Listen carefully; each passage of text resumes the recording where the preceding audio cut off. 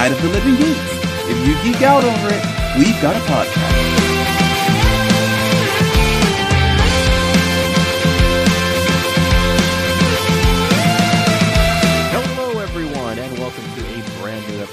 Podcastica, a Doctor Who review podcast here on NOTLG.com.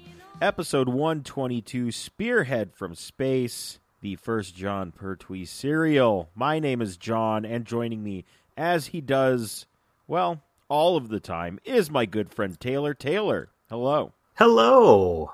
How's it going? It's going quite well. Yeah.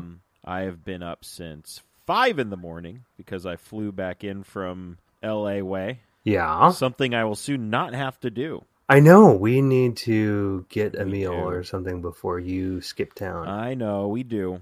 We definitely do. Whether you come out here and I treat you to some Livermore fare, or we go get, Here's fried or Here's whatever. the thing. I'll tell you right now, and I'll tell the people my schedule. I am, let's see, I'm in LA this weekend, next weekend. I'm here that following weekend. I'm in LA that next weekend. Good God. I'm home the 18th, 19th, and 20th. And then I'm gone that next week, and then I'm gone forever that other week.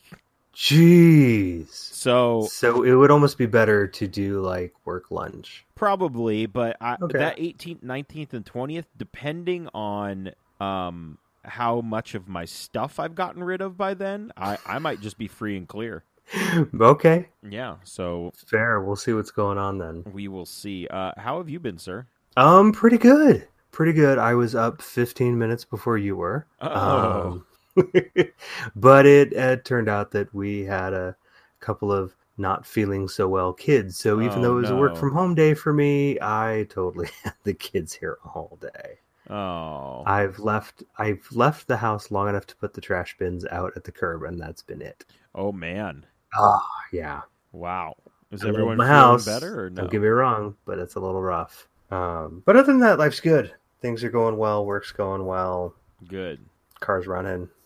That kind of stuff. That is always a good thing. Prepping notes for the next if memory serves. Yes, very excited for that. I just finished up a little behind on my podcast listening. Just finished up the latest episode. Very cool. Yeah. Everyone should go check it out. It was a lot of fun. And Oh, a little therapeutic, I may say. Very much so. Yeah. Very much so. And our next one might be a double episode. Ooh, going. Because we are planning to talk about video games from Pong through Super Nintendo. Oh, man. That is going to be awesome. And I told Seb, I said, look, we're going to let's record the whole thing. If it winds up being just a massive episode, I'm going to split it into two, and then I'll release one at the beginning of the month and one in the middle of the month. Ooh. Yeah. Sounds good to me. Yeah. Sounds like a plan. Yep. So we'll see how that goes. Well, good. I'm interested to hear that. I always like listening to your guys' episodes. They're really neat, and everyone should go listen to them Yes, please. at NOTLG.com. So, Taylor, we've got some Who news. We do. We've got some very good Who news to start off here. And We did. It says we, but let's just give credit where credit is due. Taylor got me, my girlfriend Lauren, and himself Gallifrey 1 tickets. We are very excited to be making our return. I think this is my 9th Gallifrey. Yeah, this will be my third. I'm very excited. Thank you for sitting by and getting us tickets. Oh, no problem. Yeah, we were out paintballing. I guess I should have mentioned that. I went paintballing on Saturday. Neat. Yeah, it was interesting. I mean, I'll do it again, but my legs really hurt from. It was like outside. It was strange. And I got hit in the hand. But anyway, while I was getting hit in the hand, Taylor was getting us some Gallifrey 1 tickets. And Taylor, I don't know if you've seen the posts that Gallifrey 1 has been posting, but they're boasting some big ideas and some big plans for the 30th. I know. And I sincerely, I mean, my dream, you want to know my dreams? Here's my Please. dream. They get Tom Baker, Oh, God. and they get Peter Capaldi. Oh, I think that that's would be really it. Yeah. You wouldn't need to get. I mean, obviously, I think that's it. I think that's great. Or get me two moderns. If you can get Christopher Eccleston to do a Doctor Who convention, Right. you will be the greatest convention of all time. Yeah. Not that you aren't already, Gallifrey One. You have a note here that says the guy at Starbucks. I saw the picture, but if you have more input on this story, Well, yeah, it was one of those things where, oh gosh, Nicole Mazza, who does the Terminus podcast, yes, friends on Facebook, and she had posted like a screen cap of this from Instagram where the guy who's in the background. Okay, so let's set this up actually. So there is a picture of David Tennant in line at Starbucks, kind of making kind of a cheeky face because there's a dude leaning back against the wall wearing a Doctor Who shirt, headphones around his neck, doing something on his phone. yeah, and it's his wife Georgia taking the picture, basically being like, haha, look, Doctor Who fan, and here I am, and he's not noticing, that kind of thing.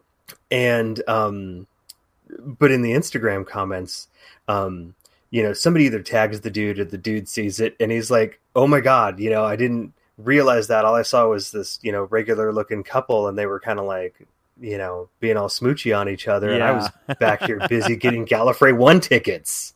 Yes. And I was like, oh my god. Please welcome our first confirmed guest, the guy who appeared in David Tennant's Instagram picture.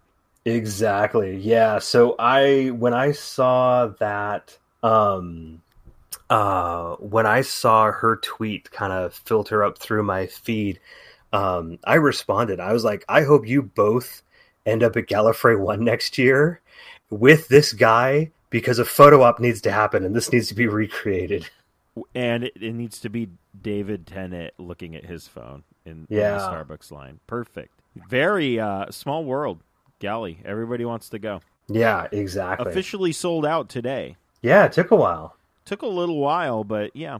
I mean, I think with the new system, the Eventbrite really just helps everything out. I think they did.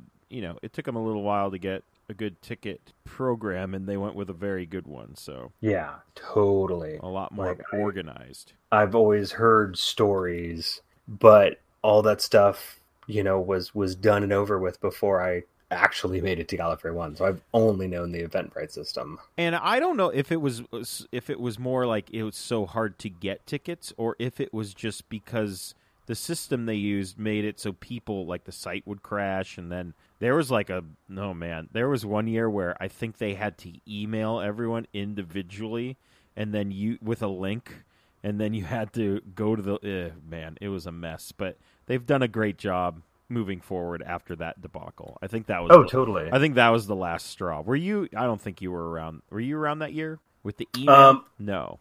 That was a year. That was a year where it was all like stuff, like the whole trying to arrange it happened way too late. Yes. Yeah. And so it just fell through. Oh man. That was a disastrous year. Let us move on here. An original script for An Unearthly Child is going up on auction now. I think, isn't this Hartnell's script? Yeah, it's got his handwriting in it. It's got his notes. So it's his script. Yeah, and if I remember right, it came out of his old house. The current owner. Yeah, the guy who's selling it, here it is, sorry. The guy who discovered it, his grandfather is refurbishing the home that Hartnell lived in during the time that he was working on the series. Wow. Yeah. And just happened across this. Right? It's so weird because, like, where would this be? I don't know. Probably, like, I assume in the attic, right? It's not, like, hidden in a wall or something. Yeah, no, this wouldn't be in a wall. That's crazy. He just hid it just in case. Yeah, who knows? But it goes. We'll have a link to it in the show notes. They got a little picture. Video, right? Yeah, so it goes up for auction Thursday, May 3rd, and expected to raise between about £5,000 and £7,000. May 3rd, day before my birthday, listeners, if you want to. No, just kidding. Get me that script. No. Yeah, right? Because that's true. Day before your birthday, man. It is, indeed, which is also apparently Star Wars Day. Yes. Doctor Who magazine number 524 has Gallifrey 1 coverage. Speaking of Gallifrey 1. Right? That is very cool. It is. I think it might... Well, I shouldn't say this because I don't really get Doctor Who magazine anymore. Haven't since the 80s, early 90s.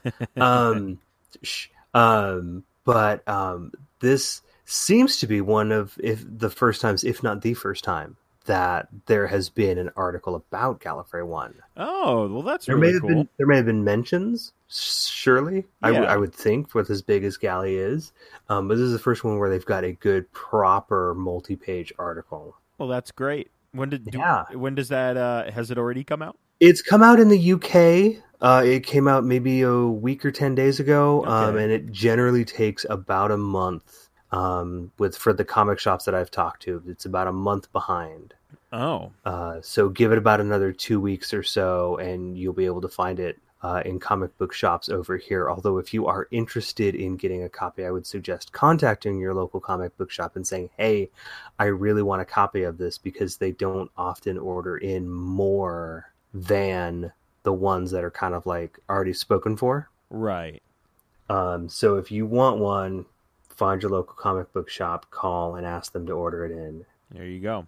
There you go. You know what to do, people. Yep. I actually have some new, I guess, breaking news, but we won't get to that until the end. Okay. Let's see. The Lord Stephen Moffat found a way to work Peter Cushing's movies into canon. Yeah. I did. This see is kind of this. neat. Yeah, very interesting. Because I want us to review these Peter Cushing movies that sometimes I saw one of them. It just happened to come on like Turner Classic Movies or something, and I recorded it, so I didn't get the whole thing. But it's so campy. Yeah. It's very different than what we're used to. But so obviously Moffat wrote the Target novelization of the 50th anniversary special, right? Russell T Davies wrote the Target novelization of Rose. Paul Cornell did the Twice Upon a Time, and I think there was at least one other. I think Jenny Colgan did one, and I don't remember which one it is for the life of me right now. But in the novelization of The Day of the Doctor, there's this little, just this little mention that helps put these two Peter Cushing movies into canon, where literally the Doctor had struck up a friendship with Peter Cushing and like gave his blessing to make these Doctor Who movies. Huh. So he's not an actual numbered doctor, Right. but it does tie those movies into Interesting. yeah. It's all stuff that's kind of in the Black Archive, and pointing out some posters, and Kate Stewart reveals the movies were made with the Doctor's consent, because he was good friends with Cushing, and I think that's pretty hilarious. That's amazing. Yeah. That's good stuff there. RTD also has some extra doctors in his first episode. He does, man. This is neat. This is one of those things where I love what you're able to do with a novelization, because in his novelization of Rose, which we'll be reviewing next time, spoilers. Do you remember in that episode where Rose goes to see this nutter, this conspiracy theorist guy?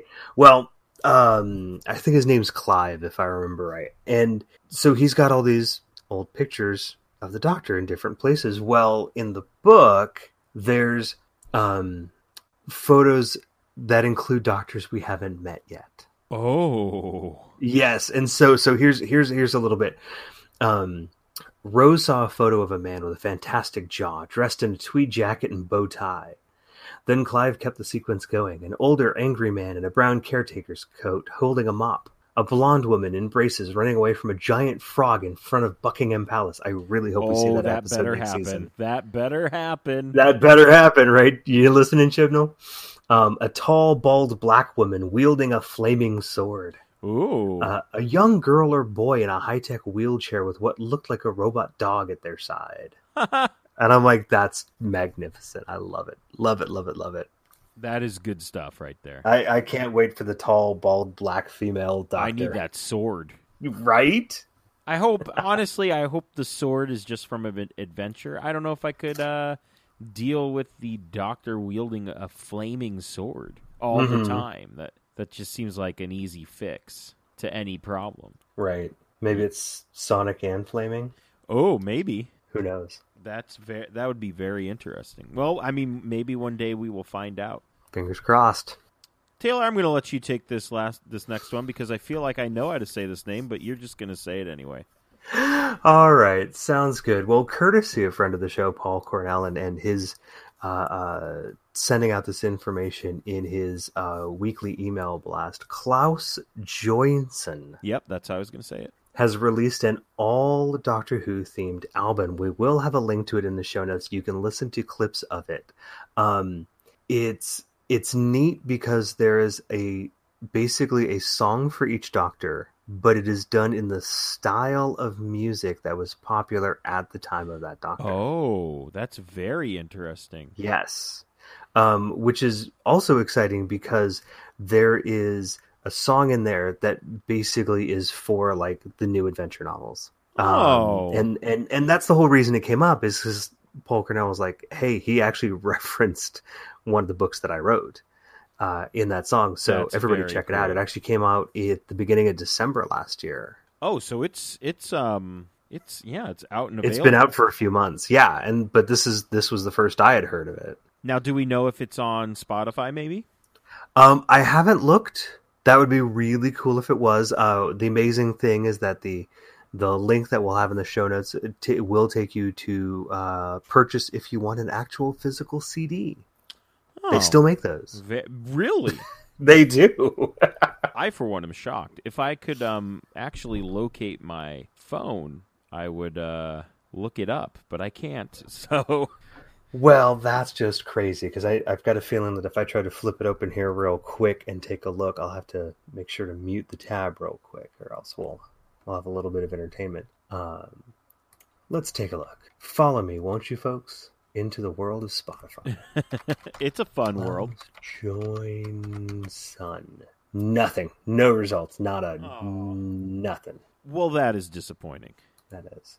But the nice thing is you can listen to a minute of each song at the link in the show notes. Well, good. I will definitely check that out, and we should all check that out together. For sure. Now, I haven't seen this picture, but I'm very interested to see it. I will make sure that there's a link to it. I was throwing this note in very last minute, but I will make sure that there is a link to it.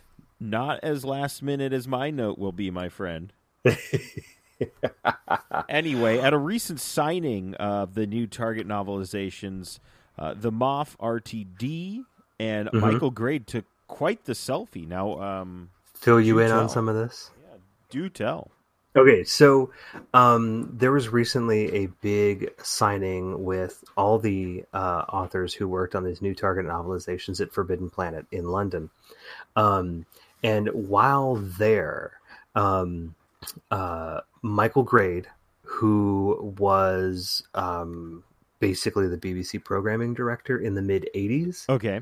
Let's say Colin Baker era, Revelation of the Daleks era, 18-month hiatus era. Yes. Yes. So he effectively put Doctor Who on that hiatus. Oh. Yes. And the whole Doctor in Distress thing kind of stemming out of that. So there is a picture, and I know that they mean this all kind of in good humor. And it's Russell T Davies taking the picture, and it is him and Moffat looking at Michael Grade, and they are very cross. and Michael is looking very scared. Oh, and it no. is hilarious. Oh, that's great. It is really hilarious. Oh, my goodness. That is very good. So, my last bit of, I guess it's not really breaking news. It came out, it seems to be yesterday. Okay. Funko has announced new Doctor Who pops. They announced 3 of them. Oh my. What are we getting? We are getting the 13th Doctor. Excellent. Missy. Ooh, okay. And we're not sure what this is yet. The only description we get is... so I can't remember how big pops usually are, but they are not 6 inches.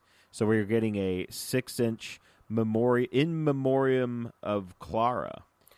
Oh. So that could be the memorial TARDIS. Oh, which yeah. I believe, that'd be cool. And it's not it's Rigsy. Yes. I was going to call him Rigsby, but that's not his name. You've done that before.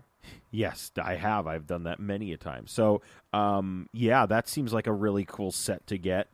No kidding. I hope they do a, like, I don't know, some sort of con exclusive where they have the 13th Doctor reveal as one of them.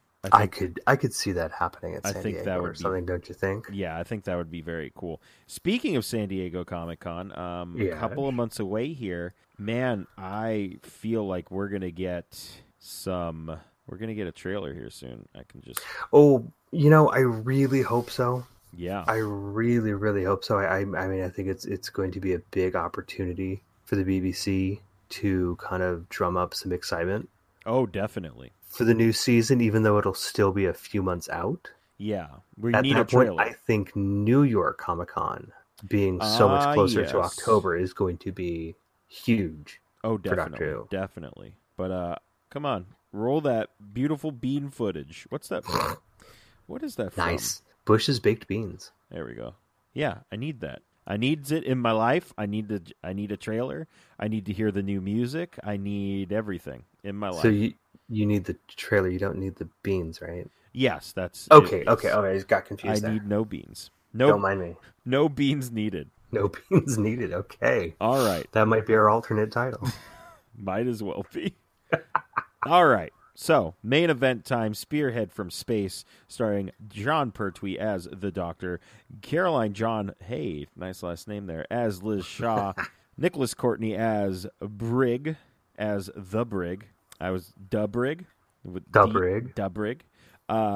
Derek Smee as Ransom. Mr. Smee. Which I thought was a strange name for a person. I don't know why. Ransom. Yeah, I know. Written by Robert Holmes and directed by Derek Martinus. First aired January 3rd through the 24th of 1970, and it is the first story of season 10. And Taylor, 7. 7. Why did I say 10? I don't know why you said 10. That's funny. There's no 1 or 0 anywhere near these notes. First story, there it is. It's the 1. I looked back, and then gotcha. I looked at who knows. First story of season 7, and I almost said 10 again. Taylor, oh God. I don't know what is happening. We have some story notes, though. I know that much. That's for sure. Well, this story, as much as I love the title for it, actually had the working title, Facsimile. All right. Can you imagine? Oh, man, I'm so excited. Here's a new Doctor. What's the episode called? Facsimile. That would probably be, off the top of my head, I feel like I can remember most of the first Doctor adventures for each new Doctor, and I feel like Facsimile would be the worst title of them all. I will agree with that, although I have to admit, Robot isn't the most exciting title either. Yeah, but it tells you what's happening. It at least gives you an expectation of what to see in it. Yeah, a robot, yeah. And there better be one, right? They delivered. They very much delivered with Robot. All right. This is the debut story of the Nestine consciousness and the Autons. Oh, yeah. They were totally in their first stages of being a thing. Yes, they were. You could see how far plastics have come since the 1970s. Yes.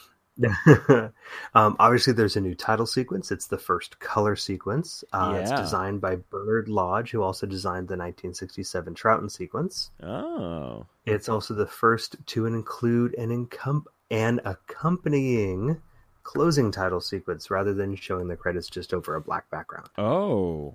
Yeah. Interesting. Yeah.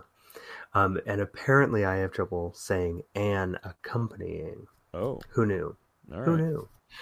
Due to a technician strike at the BBC Television Centre, this story was entirely shot on film and on location. Huh.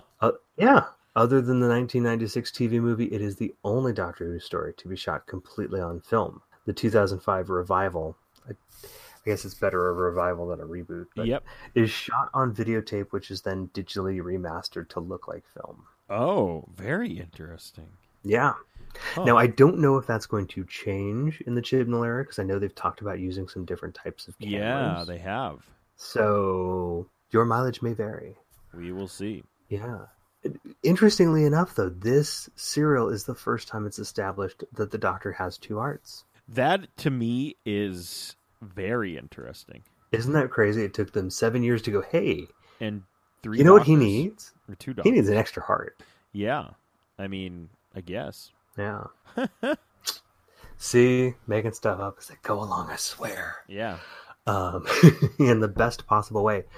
But this is also the first time the end credits list him as Doctor Who, all spelled out. Previously, it had been DR, the abbreviation, Yes. Doctor Who. And this ran until the end of the Tom Baker era, using the Doctor from Peter Davison onward. Although I think it was different for Chris Eccleston's series. And then it went Was back. it? What was it I different think so. for him? I think it was Doctor Who. Really? I'm pretty sure. Huh. We'll find out next. Yeah, we next time. will definitely find out next time.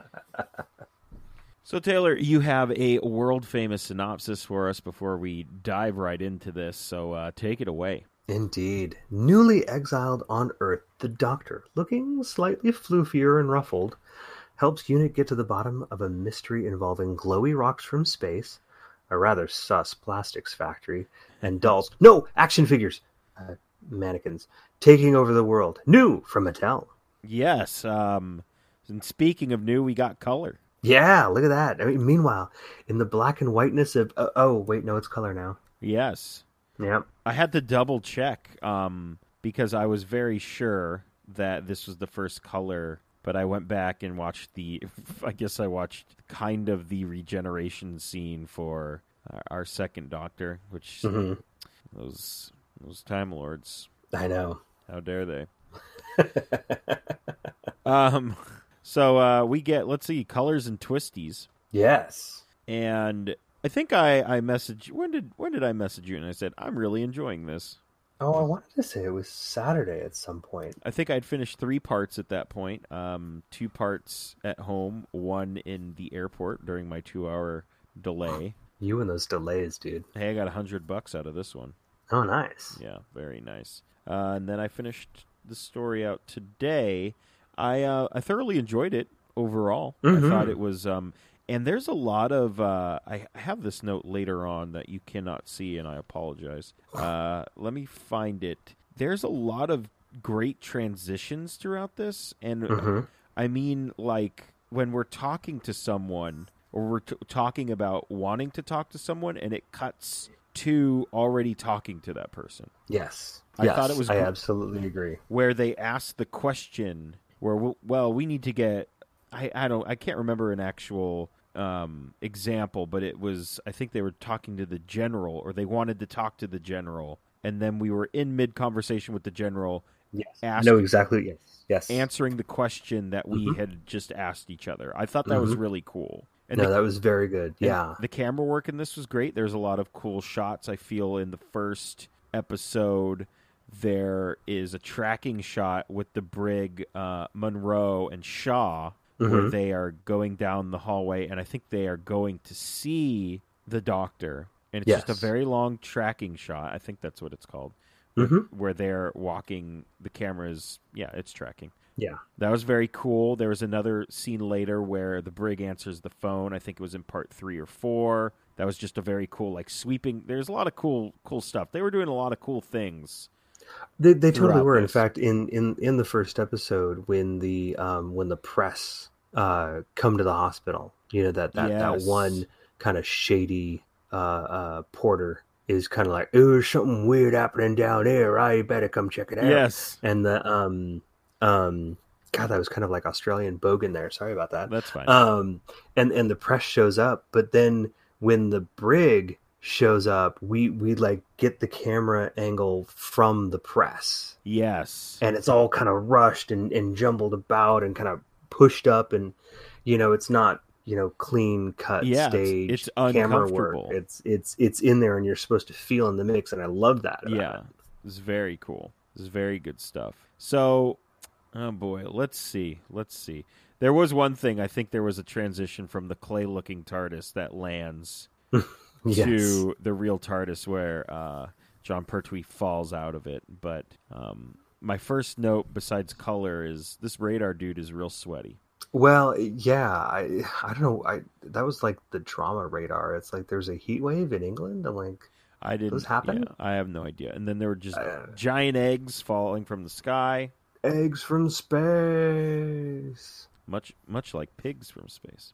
Exactly. Was it pigs? Yeah, it was pigs. Yeah, it was pigs in space, though. Ah, yes. I know my Muppet Show. Good. We all should. This is our introduction to Liz Shaw as well. Fantastic. I thought how she just didn't buy into anything about the Doctor or anything, like almost like a Scully at first. I could see that. Could see that. Very like, I don't believe in any of this stuff. Well, and it's funny because this whole initial interaction between the brig and Liz, it's like watching the alternate birth of Torchwood. Yes. Here's Definitely. this like I'm the woman about town. I'm into science and this and that, and then Brig's like aliens. Yes, I love aliens. And she's like, "Wait, what? No." It's like, "No, really, aliens." Seriously, aliens. Yeah, this is not the Briggs joking face. No, it is not. He does not have a joking face. We bring the Doctor to Unit. Mm-hmm. He is just. This is where we find out about the Two Hearts as well. And Those silly pranksters in radiology. yes, right. I think my favorite part was. I mean, he turned out to be Mullins, but I just had him as vacuum guy. Who was just standing and vacuuming in the way of Dr. Henderson, I believe is his name. Mm-hmm. I just found that very hilarious for some reason. I don't know why. No, it is. It's one of those things where because this person is clearly staged in this place specifically to be in someone's way. Yes. That's how that's set up. That's what makes that funny. And I think it's he thinks that radiology's messing with him, but then he gets a phone call. He takes a phone call in the hallway with Mullins, yes. Mm-hmm. And this is where we find out that the blood that he's drawn is not human blood. Oh, right, yes. And he says, "What are you talking about? I drew it from this man." And they're like, "Well, it's not human blood." And I did enjoy this, that Dr. Henderson says, "Well, whatever he is, I'm going to look after him." And I was like, well, it's that Hippocratic oath coming through. I was like, "Oh, that's cool." I liked that is. because, somebody would probably be like, "I don't know, he's your problem now, bye." Well, that is the modern American medical system. Yes, that's actually their motto or their creed. Something like that. It's wrapped around a snake a couple times, I think. What I'm entertained by is, and it occurred to me as I was watching this is the same era, 1969, 1970, that birthed Monty Python's Flying Circus. And I think it's Henderson I'm referencing here, and I'm like, this guy looks like Graham Chapman a little bit. The color use, the camera use, the fact that it's the BBC. I'm looking at a lot of these people and a lot of these locations and stuff, and I'm like, I feel like if this went completely over the top bonkers, I'd just be watching an episode of Python. Yeah, I do not disagree. So we find out Mullins, he's a mole or something. I don't know. Yeah, gossip. And Something. then we run into did he? Wow, I'm totally I'm forgetting what happens to this character, but I believe it's Sam Sam Seeley, Sam Seeley. who is just like, he's just a thief. He's just a thieving farmer. It seems like. Well, yeah, let's set him up a little bit, because he is in the very beginning of the episode. He's out hunting in the woods when our eggs from space come tumbling to the ground. Or as I grew to call them, he was just trying to get a glowing piece of that aggro crag. Yes, or as I like to call it sometimes, the light bright meteorite. Oh, that's a good one too. It at least rhymes. does. But yeah, he steals one away Yes. and takes it home. But I love Sam Seeley's character, Sam and his wife. We have seen this type of character in Doctor Who before, and I think probably in a lot of British shows. It's this kind of, I don't know quite what to call him, because we don't really have an equivalent in America. But he's just this kind of simple farmer type, and he has his speech mannerisms and everything. It's very distinct. Yes, it is. And he's always looking for an angle. At one point, he's sitting down with some unit guys. He's going, "Well, is there a reward?" Yeah, he just for wants this, a reward. And he just kind It's of like, walks "Do you have into one?" it. It's Yeah. like, "Well, no, I'm just asking." And of course, he has one. Yeah. He's always trying to just make $1 Yeah, exactly. or many dollars. Wouldn't you just want to make many dollars instead of? Isn't it looking to make a quick buck? Wouldn't you want to make like a bunch of bucks? I don't know. I mean, ideally, yeah. I mean, it depends what you're planning to do, and if you're just hitting up the Macca's dollar menu, but True. Then you would just need a quick buck.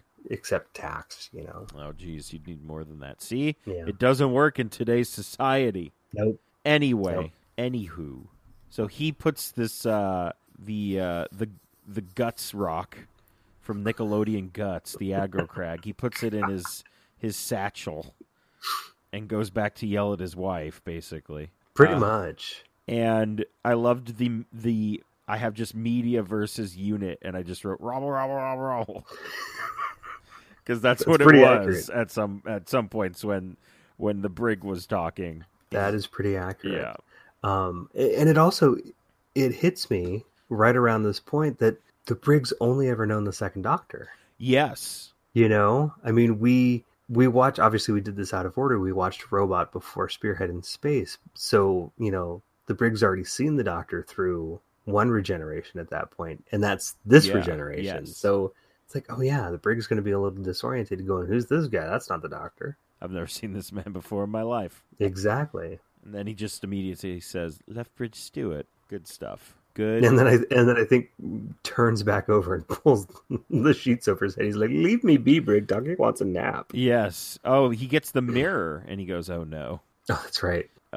It's distinguished, and he just really wants the shoes. Mm-hmm. I love when he gets the shoes, he just grabs them and like pretends to fall back asleep. Yeah, snuggles up with them. They're his snuggle shoes. Yeah, it's good stuff. And it's around this point we see the creepy man in the background, he's just kind of walking around. And he's like just standing in the phone booth at random at one point, just kind of staring off. Yeah, it's just he's just sitting staring. I don't even think he's made a phone call at this point. No, he hasn't. He's just kind of staring off, and like the reporter's like, dude, I need to file a story, and he kind of like, oh, I'm in a phone booth. And I'm just gonna throw this reference out there, but this guy looks like Bill from Workaholics, and I've not watched enough Workaholics to get that, but I will take your word for it. He is one of the people that they work with in the office, and he looks exactly like him. I can't remember his actual name, but I'm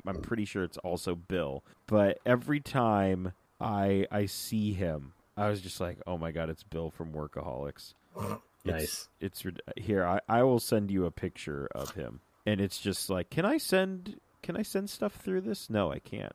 I have no idea, but I tagged you in the picture I was talking about with Michael Grade and Moff and RTD. I did see that. Okay. Let me see if I can. I'm gonna send you a picture of him really quick because he pardon looks. Pardon us, folks, while we social media at each other while we record. You need to see this. Okay. And then you'll be like, okay, yeah, you're right. Is your phone near you? My phone is in my right hand. Oh, well, look at that. I'm going to just send you this screenshot. Well, don't here. look at that. It's audio. You can't. Anyway, don't mind us, folks. I just need you to share this with you. I need to share it with you. Maybe a little more hair. This is audio verite. at And he its would look best. exactly like him. Like if we were to do an American casting of this, I would cast Okay, him. an American casting of this, sure. Yes, why not? And he sends it that way instead. Oh, yeah, I can see that. Oh, yes, I can very much see that. All right, cool. I can. It's those kind of sunken eyes. Yes. a little bit. Yes, I can Definitely. very much see that. I don't know who that actor is. Yeah, he's only been in that, and that's about That's a job for IMDb. it. So Henderson takes a karate chop. Which I would say rates incredibly low on the Duggan scale. Yeah, there is. That was a pretty good job. Was there anything on the Duggan scale here? No. That maybe. I mean, that's about it. I think. You know, yeah. In terms of hitting, I mean, we're not in like Venusian Aikido Third Doctor yet, which would be a bit higher. Oh yeah, he'd This be karate smashing job is everything. about as exciting as it gets. Then it's just hands the pop open and shoot brown fart gas. Yeah. Oh man, more on that later. Yes. So basically, the Doctor, it's kind of been outed from our vacuuming friend to the media that there's a spaceman here, and everybody wants to see the spaceman. But these karate chopping dudes, they take the Doctor and they put him in a wheelchair, and the Doctor wheels away. Yes, and there was indeed wacky chase music. There was, yes. It wasn't quite yakety sax, but And yeah, well, it wasn't. It should have been. Oh my goodness, it that would totally have been. should have been. And the Doctor is trying to get back to the TARDIS. Yeah, And because in his shoes was a TARDIS key. yes, We should point that out. yes, and unit soldiers have been put on the TARDIS, and he's trying to get back to it. And he comes through the brush, and one of the unit soldiers just fires upon him. And well, the Doctor's dead. Everyone, that's the show. So you can like us on Facebook and follow us on. I love that literally the last line of the episode was, "Who told you to fire?" Yes, which I thought was great because no one did. Exactly. You incompetent man. Indeed. This was one of the first transitions we get. Is he dead, sir? Cut to Henderson with the Doctor back in the bed. No. Yes, right. You talk about this editing and these cuts. I'm like, that is quite the jump cut. Yes, I absolutely love that. And we find that the Doctor has decided to put himself into a coma because, of course, why not? Because he can do that while being shot at. Apparently, it says that he got he got shot, but it was just It like grazed his scalp, I think. yes, which I was like, okay, it's interesting. Well, it saves from having to do too much, makeup Yeah. work. Definitely. And then we get the shot of some really, really creepy doll heads. Oh my goodness. Oh There's boy. this. I mean, granted, like the kids. The kids have stuffed animals. They don't have dolls so much, but just watching this stuff get assembled and this, I think their intent was to kind of make this unsettling because the Autons are supposed to be unsettling, but They didn't have to there's try there's very almost hard. something strangely violent about Putting the here I'm doll holding together. this baby head and this machine is like shoving the hair into its scalp. Oh yeah. It was it was very disturbing. But I mean, and you said they put it in there to be disturbing. I really don't think they had to try too hard, honestly. No, but that's the funny thing is, like, I mean, I've watched plenty of Mystery Science Theater 3000. You get some of the stock footage of stuff in an assembly factory, and it's kind of by its nature a little disturbing. Yeah. I don't know why, but it is. It's ugh, just like popping the eyes in and like stitching the hair on. And the popping the eyes in. I mean, it's literally this like punch machine, Oh yeah. like shoving the eye into the head. And I was like, oh. Yeah. Ugh. And we find that the things don't seem right at the creepy doll factory. No. People Especially because it says Autoplastics on the outside. Yes. I don't. I mean, I've seen plenty of cars with doll heads attached to them, but I don't want to buy one from the factory that way. No. Now this is Ransom. Ransom is in this, yes? Yes, yes. the- He's been away on business for a while, and all of a sudden he comes back and his workshop is out of bounds. Yeah, and he's basically been kicked out. For the most part. Now, I do have a question because we get like Secretary Barbie Yes. in this scene. Kind of, I don't know if she's like leading him somewhere or she just happens to be walking in the scene. But did it look to you like she had kind of that plastic Auton mask on? Yeah, Like a she little literally bit. was Secretary Barbie walking around. I mean, yeah, I could see that for sure. I would Because agree with that, yeah. during that they've got like this sudden when they cut from that scene and into the next. You want to talk about camera work here? The very next scene where we're in, I want to say the guy's name is Channing, in his office. The camera starts on a doll that's up on a shelf that's in a very similar dress, and it pulls back very fast. Yes. And I think that's supposed to be a clue. Huh. Yes. Okay, I can see that for sure. But I literally had to watch it twice. I was like, wait. Let me see that one more time. I did not put that together. That is very interesting. But that was one of those things where I was like, oh, I think this is a 1970s version of a clue. So that person that you just saw in this previous scene is plastic. Oh, interesting. Yeah, well, I notice these things sometimes. Good. I'm glad. Thanks. That is why we work why well we're here. together. Yes. We're back with Sam Seeley, I believe, and he's like, "I make me some grub woman. I have a rock and thing. Don't look at it." I have no idea. I feel like that's what he sounded like. It's pretty close to. I mean, grumpy couple is grumpy. Yes. Oh my goodness. They just. I think someone here we get to see Liz Shaw doing a science. Yes, we do, and this is when the general comes in. He goes, "Oh, a woman." Oh yes, right. We get our sexist moment of the episode. Yeah, and I believe the Brig's like, "She's not just a pretty face, sir." You Absolutely jerk. right. And I believe we get a bit of an eye bulge from Liz going, these guys. Yeah, basically. This is when we are we've brought the TARDIS in, and the TARDIS is in the lab, right? Right. Yes. And the general's like, what the heck is this? And she's like, it's a spaceship. And he's like, sure. Yeah, all right. Because they were, Liz totally starts yanking his chain, start going on about camouflage. Yes. That's right. Now, I don't know about you, Taylor, but I kind of feel like, well, let's see, the Doctor gets away again. Yes. Which seems to be a theme with this Doctor and Tom Baker. They just keep trying to get away. And they do pretty well. Yes, they do, but we have, let's see, the Doctor is in a closet with clothes, and I was very excited. I was like, oh boy, we're going to get a wacky trying to find clothes scene. Mm-hmm. And what we got was, a Doctor taking a shower. Nudie shower doctor. Yes, it was Yes. I was like, okay.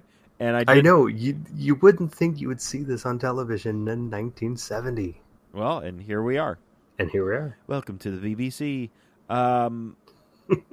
He's just taking a shower, and this magician walks in.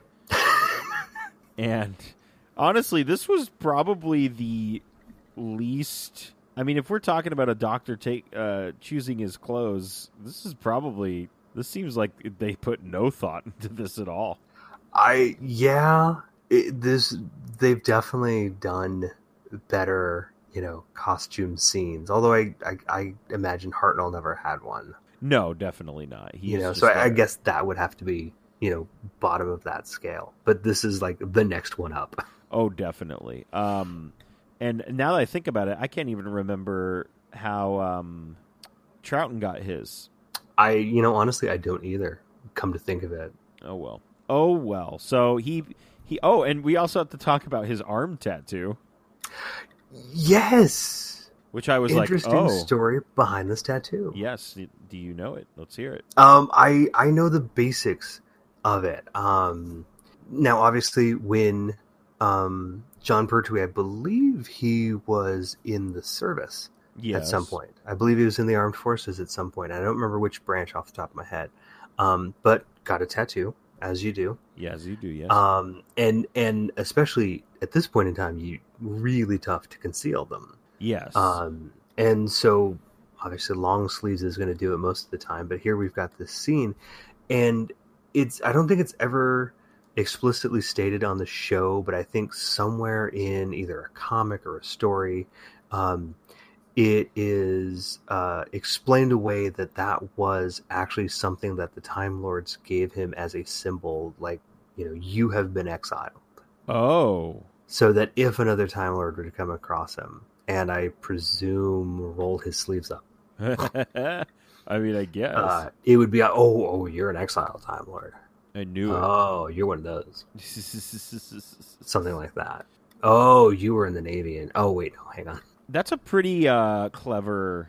Yeah, Yeah, I think that was a good call. works for me. But you got to admit, I mean, because at this point we've also kind of roundabout this time also seen the Autons, and for as creepy as they do look, they do have pretty fancy cravats. They do, and I'm trying to think if this is it episode 3 that I wrote this? I mean, now that we're talking about the Autons, this first round of Autons, which I think actually is this episode 3, they're just running like full speed. Oh, yes, no, that is in episode 3. Oh, okay. Let's But not get yes, there I was yet. very surprised. I'm like, oh, they can move quickly. Yeah, they were like booking it. Yeah, And I thought to myself, man, if the modern day ones were like this, we'd be in geez. trouble. Yeah, we would be. But also, towards the end, they all kind of move differently. Yeah. So I wonder if we have different kind of Autons. I've got a feeling it's probably more an issue of continuity than it is being like, oh, well, this is a Mark 1 and this is a Mark 2 Yeah. and this is a turbo twin cam. Wait, no, I'm going cars again. Hold on. That's fine. This is Speed Buggy. Yes. This is Turbo Teen. He can actually transform from an Auton into a car. Now I'm just getting into 80s cartoons. That would be interesting. So the unit found one of the glowing soccer balls here. That's right. They totally look like soccer balls, don't they? And they're like, well, we better drive it back to headquarters. Ho hum. And in this not completely closed box. yes, and that's the other thing. When the glowing soccer ball is out in the open, it can be tracked by the Autons. Yes. And Yes, but you put it in a really old, dilapidated-looking trunk. It apparently shields it completely. yes, it's I totally have fine. no idea how that works. Yeah, it's just completely fine, and no one can find it. So. Sure. Man, one of the living plastic, the Autons just ho-hums into the street. And this unit car just crashes, and oh boy, that dude is dead for sure. Yeah. I was like, and ooh. of course, again, talking camera work here, we see that, that first-person point of view of like, we're going straight at a tree. And then we cut back to the windshield and everything, and it's kind of a bloody crash. And Yeah, I was like, dang, it is. there's some realism for you. Yeah, we've got partial nudity, we've got graphic violence. What is this? This isn't this my Doctor Who? Doctor Who. So, man, a watch that finds the TARDIS. How come we don't have that all the time? I know. I want a TARDIS homing watch. Well, I have a quote that says, "Don't just stand there arguing with me. Get there to it." What is that for? Oh, where the Doctor is trying to. Where is he trying to get into? Oh, he's trying to get into unit headquarters so he can get the TARDIS. And Okay. he is yelling. He's driving a car that looks like Bessie but is not. Oh, right. Yes. And he's yelling at a unit soldier, and he's like, don't just stand there arguing with me. And the unit soldier has said not a word. And I thought that was pretty funny. Where he's like, just get me in there. And he's like, oh, okay. Just lets him in. And they ask him what he's a doctor of, and he's a doctor of practically everything, which I think is a quote we could use more. Yes, indeed. I think that's great. And this is where the brig kind of goes, I gather you're going to help us. And he's like, give me that key. And he goes, well, if you help us, I'll give it to you. And I love there almost seems to be a kind of a break in character from the Doctor where he's talking and he throws down the artifact that they're trying to study and he says, "Do I really have to call you Miss Shaw?" Oh, yes. I loved that. I thought that was that was amazing. Yeah, and she has this very kind of like, genuine, like, I don't know, kind of delighted and flattered reaction. She's like, no, call me Liz. Yes, that was great. I really enjoyed that. Like, he's mid-conversation. He's like, "Do I really have to call you Miss Shaw?" I loved that. Yeah, that was very good. That, for me, like, was the first moment I was like, all right, I'm on board with this Doctor. Mm-hmm. And who breaks into the doll factory? Is it Ransom? It is Ransom. Yeah. I just have a note that says this dude is breaking into the doll factory, and he is not going to have a very good time. And then I think he sees one of the living plastic for the first time, and the look on his face is pretty priceless. Oh, it is. And it's worth noting that General, I think it's Scobie, is there because they're making a replica of him from Madame Tussauds. Yes. Wax museum. Yes. And he's just totally okay with a plastic version of himself. Sure. Yeah, which is very strange, but whatever, I guess. I imagine the Nestine would love 3D printing. Oh my goodness, where's that episode? Hopefully in the next series or two. Yeah, that would be great. Right? Wouldn't that be fantastic? Trying to look up the general's name here, and I cannot. I swear it's Major General Scobie. You were correct. Okay, I was right. Okay.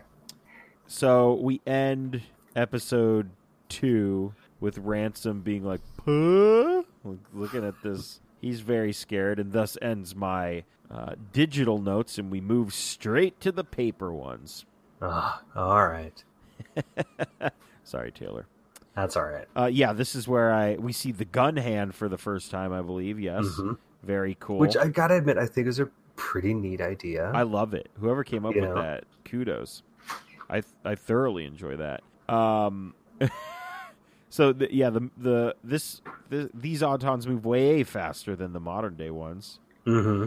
And I have a note that says the sad music when Channing sees, I'm not sure what character it is, and then like the head tilt. There's like a small sad head tilt. No, I know what you're talking about because this Auton has followed. Oh yes, Ransom out, and he's like, out of this room and on a walkway of some kind or something, and it's like he's going to try and shoot Ransom, and that's when they're Ransom's going by with away. the general, right?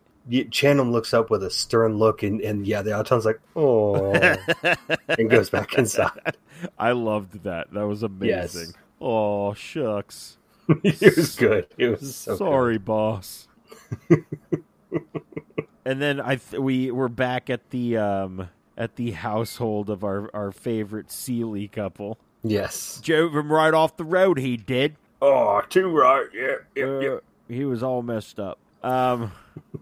And is he keeps trying to look at the glowing or the spearhead, if you will. Yes. Because it's from space. I'm sure that's not it, but whatever. Yeah, he keeps trying to look at it, but his doggone wife keep bothering him. I was about to say, wives. I'm like, I probably shouldn't say that. No, you should not. Probably shouldn't say that. I wouldn't mean it anyway. No, you wouldn't. I adore mine. We were doing a bit, everyone. Exactly. It's a bit. It's making fun of the Seeleys. My goodness. That's exactly what it is. Creatures being made in the factory. Pure terror is going around. I have to wonder, and I really wish that we had watched this before last Gallifrey one, because I would have liked to ask Stephen Moffat if this, the Autons, right, turning mannequins into villains, is where he gets the idea to take completely normal, mundane things and make them scary. That would be interesting. I would be so curious. I wonder. If anybody knows the answer to that, tweet at us. Yes, please. Please let us know. We get a lot of good Liz and Doctor stuff going on. There's here. some really good stuff in episode 3 here. Yeah, they're starting to work together a little more. But the Doctor still has secret motives at this point. He's like, "Oh, Liz, why don't you get that TARDIS key from the brig for me, Mm-hmm. please?" Let's And do that. sneaky Liz is sneaky. She is very sneaky, and we find out that this is around the time Seeley finds out there's a reward, and we're calling them the Thunderball. Yes. When did this become a James Bond crossover? That should have, I mean, that would have been a great alternate title for this Thunderball? instead of what was it? What was the title? Facsimile. Facsimile. Oh my goodness. Anyway, so she basically just walks right into the Briggs office, and he's talking to, I believe he's trying to get the story straight from Ransom. Mm-hmm. Yeah. And she's just like, yoink, and takes the key and walks away. Mm-hmm. And she gives the key to the doctor, and he gets in the TARDIS, and he figures out what happens, and he walks in, he's like, you gave him the key, didn't you? She's like, yeah, he said he had a laboratory in there, and the TARDIS tries to take off, and it's not good. It's sounding very bad. I believe there's a explosion that we hear. There is a bit of one, yeah. But I for whatever reason, I don't know why, but I love kind of the sputtering TARDIS sound. Oh, I do too. It's where the engines are trying to cycle over and they're not firing. And yes. If anybody out there has just got a clean audio copy of just that sound, I would love that. I wanted, I don't know, make it my ringtone or something. But I'm not sure because we haven't watched a lot of first and second Doctor stuff, but is this the first time we get the sputtering TARDIS sound? I do not know. Neither do I, but it might be able to tell you. Yeah, it could be. We will see. Someone let us know that too. Please. So, oh boy. We go back to, and we find out that the dematerialization code has changed, which is why the Doctor seemingly cannot take off, but he also has a bit of amnesia, which we didn't really go over. And he can't just get away with clicking forgot my password. Nope. No, he cannot, because he's forgotten everything. So he wouldn't even remember. Wouldn't even know what email address that was tied to. Good heavens, that's the worst, isn't it? So Sam's wife, my first note here is, man, she's just going to die because her husband wants some money. He has been captured by UNIT. I mean, not captured. He has dumbed his way into UNIT's embrace. He's like, yes, I want their custody.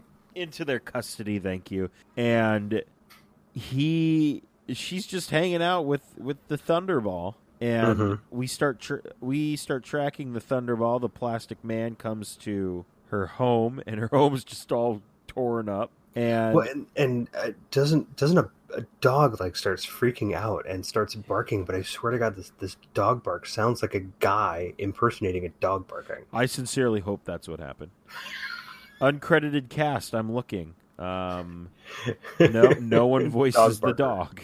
Oh well, that's okay. But yeah, we've got this Auton running amok. Yes, very much running amok, and the wife gets a shotgun. And oh right, yes, yeah. It does not. Not afraid to use it. No, she's not. She shoots a couple of times, and I feel like she survives. She does survive this attack. Yes, at first he comes by and like knocks her to the ground. I was like, oh man, she done been dispatched. And then 2 minutes later, in a separate scene, they, the Doctor and the Brig and everybody come along, and she's like just incapacitated. She's not actually dead. Yeah, and I think we go back. Oh, we're still at the house, and the Auton has found the Thunderball. Mm-hmm. And Unit's like, well, I mean, there's only one thing left to do. We have to shoot this thing, which, as they do. And I think it's like, I'm out of here. And this is when we see it, like, kind of book it. Yeah. It's just kind of like, Channing keeps saying something. I can't remember what he keeps saying. He keeps saying it over and over again. Oh, God, what was he saying? It's not... I don't remember. It's not disengage, is it? It might be. And it's like, okay, and it does like it's running a mile in high school. It just does his little Barney Rubble bongo run. Yeah, basically. And we get a face-off. Well, actually, no, we don't get a face-off. We're in the... Does Seeley die? He doesn't die, does he? No, but what has happened in a little earlier in this episode is the Brig, Doctor, Liz, and Ransom have stopped by the tent. Yeah, the tent. Seeley was being kept by random unit dude. And Ransom is Oh, told yes. to stay there while the rest of them go off and get into the adventures we just talked about. Yes. Because the Auton now circles his way back around to this tent and goes for very, very total destruction. Total destruction. And I went, all right, what does that mean? And then total destruction happened, and I went, oh, this Right? dude just exploded into a cloud. And then he Reversed the film and he reversed the polarity of the, I don't know. He just, it was very strange. But that guy is just, he was dust, and now the dust is gone. yeah, at least it's clean. Very true. I mean, give the Autons that, I guess. And Rancid is dead. We figure that out because who would cut their way into the tent? And then it's like, to the plastics factory. And we all go to the plastics factory. And we're communicating with Ranson's just making trouble. I think I got characters mixed up here. Possibly. No. I'm sorry. They go to the plastics factory and they go, now see here, where's Ranson? And they're like, oh, he said that you guys are making real plastic things here. I don't know. And I believe it's, it's the other guy who is, it's not Channing. It's the guy that Channing is it Hibbert? Yes. Hibbert, yeah. Hibbert's Yes. like, oh, that Ranson, he's just making trouble for us. That's what he's doing. He's a big old troublemaker. I'm not being mind controlled. And we somehow how do we get our hands on a Thunderball? Because the Auton doesn't actually make off with it. That's right. The Seeley's residence. He's very close to, and that's when Unit starts firing, and Exactly. That is when Channing tells him to disengage and run as fast as he can.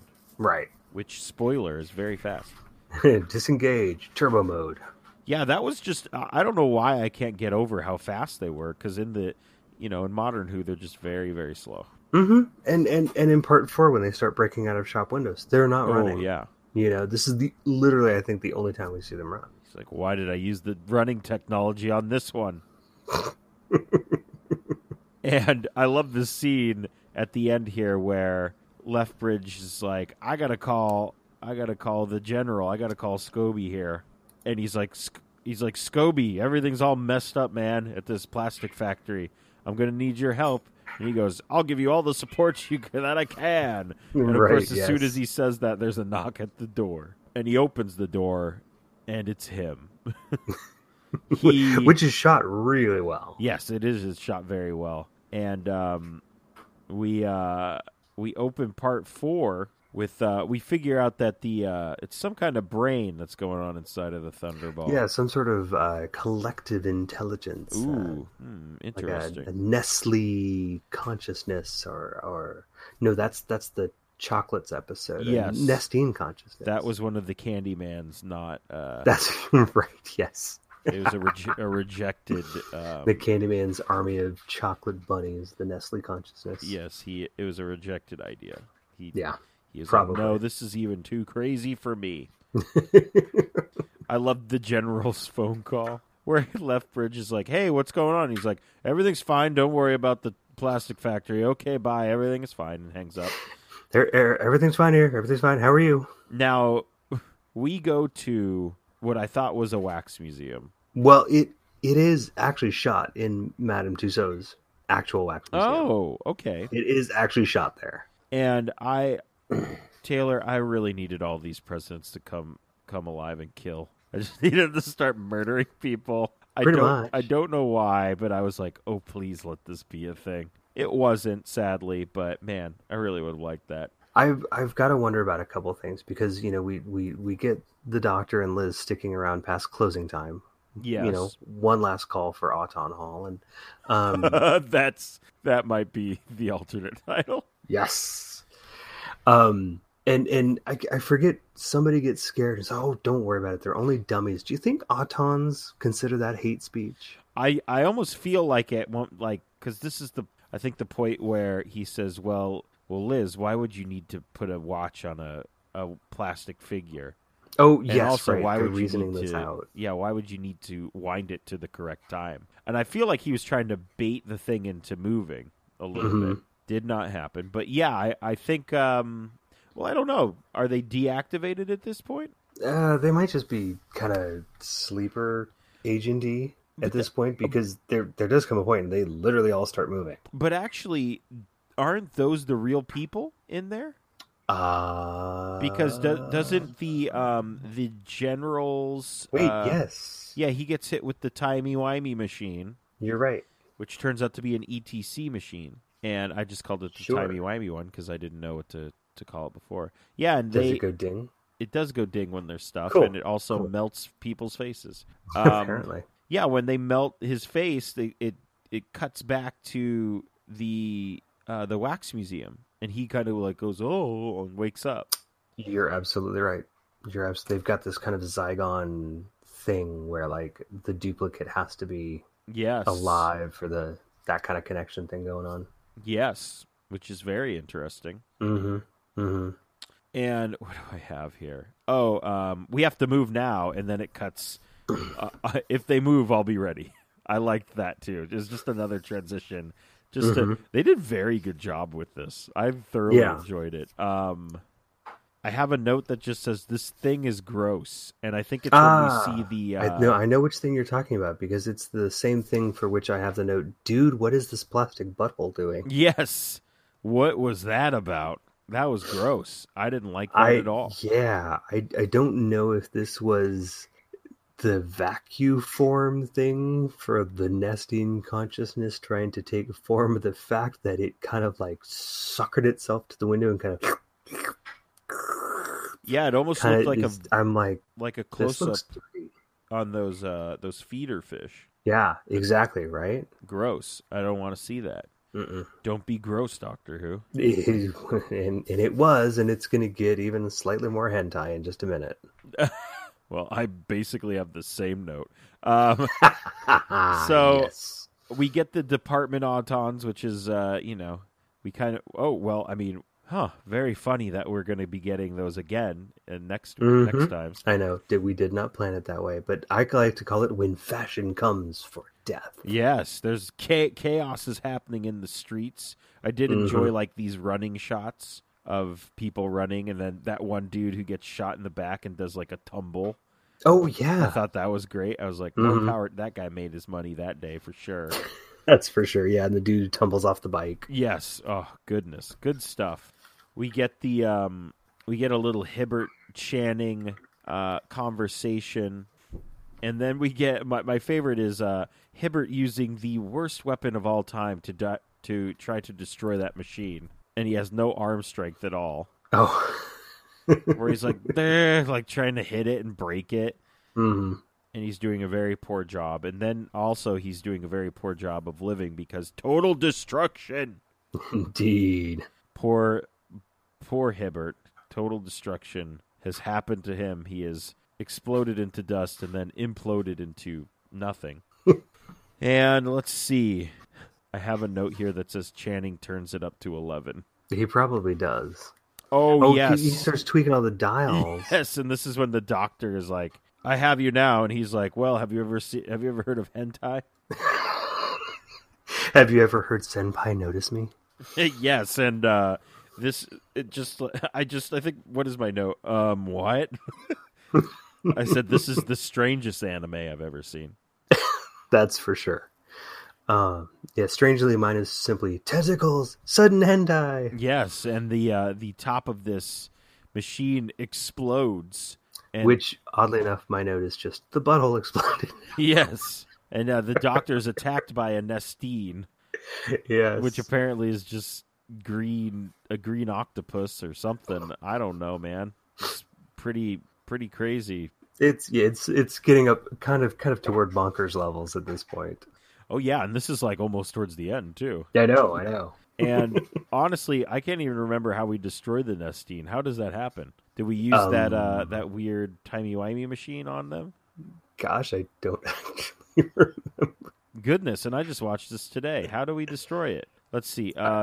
She repairs it. Oh yeah, loose connection on the ETC machine. She Okay. fixes it, and it shuts down the machine. And with the loss of that, the Autons have no more power, and all of our Autons turn to plastic goo. Mm-hmm. And that's pretty much wraps up that storyline. We got the Doctor. Will we see them again? And the Doctor says, "I don't know." And they're like, "Hey, are you going to hang around?" And I got some terms. Yes. And his terms are, they're like, "What money do you want?" He's like, "I don't need money." He just wants a car. He wants what else? A car he wants that actual car. And right.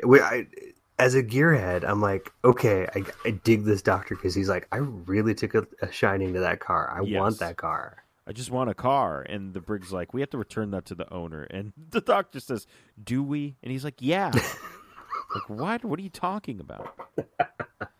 So he wants the car. He wants a laboratory. Mm-hmm.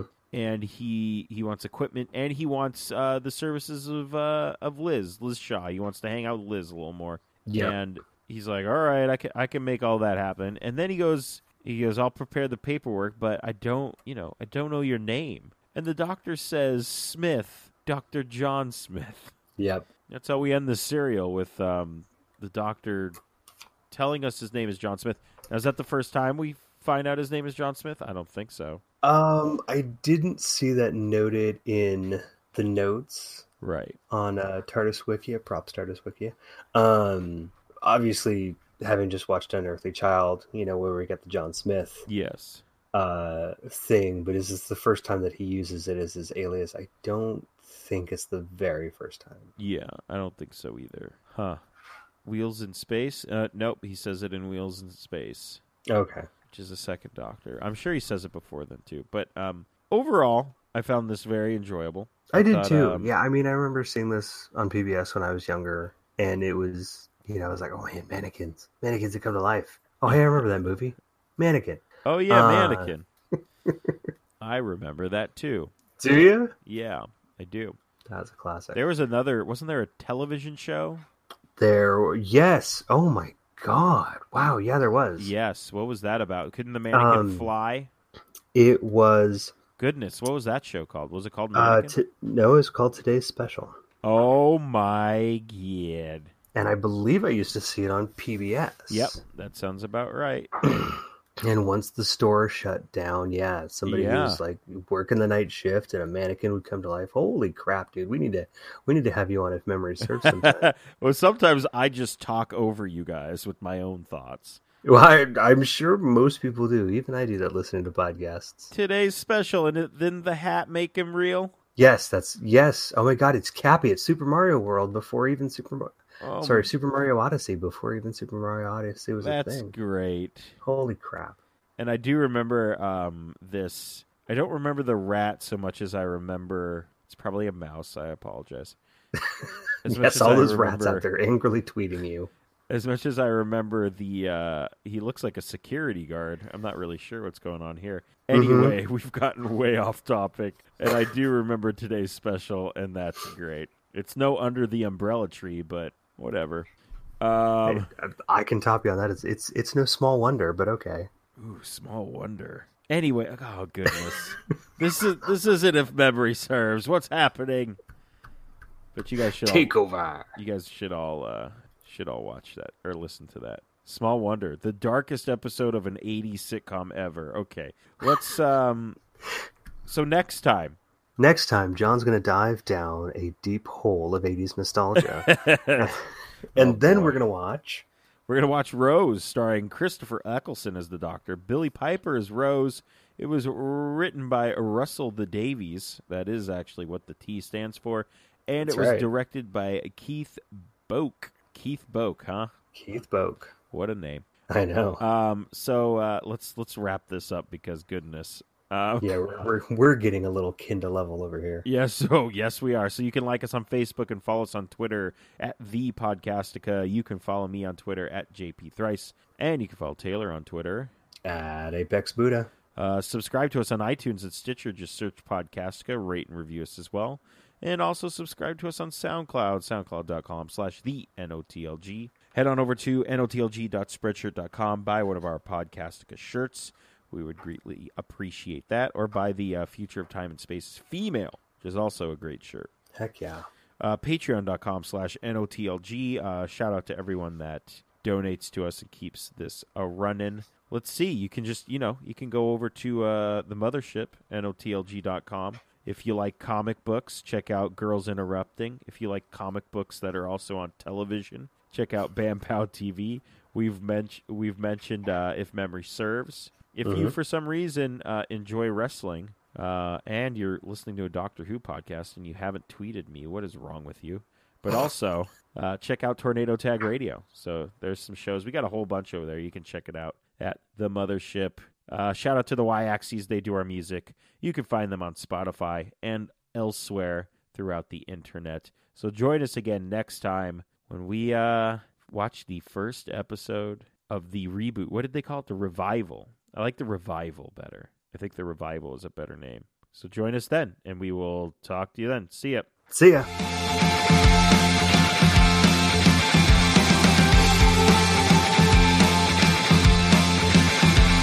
I think it's around this point. Hold on a second. No, we're not. We're not going to sneeze. Oh, good Bless Lord. you. Thank you. I'll mark that down. Mark time. Man, that was painful.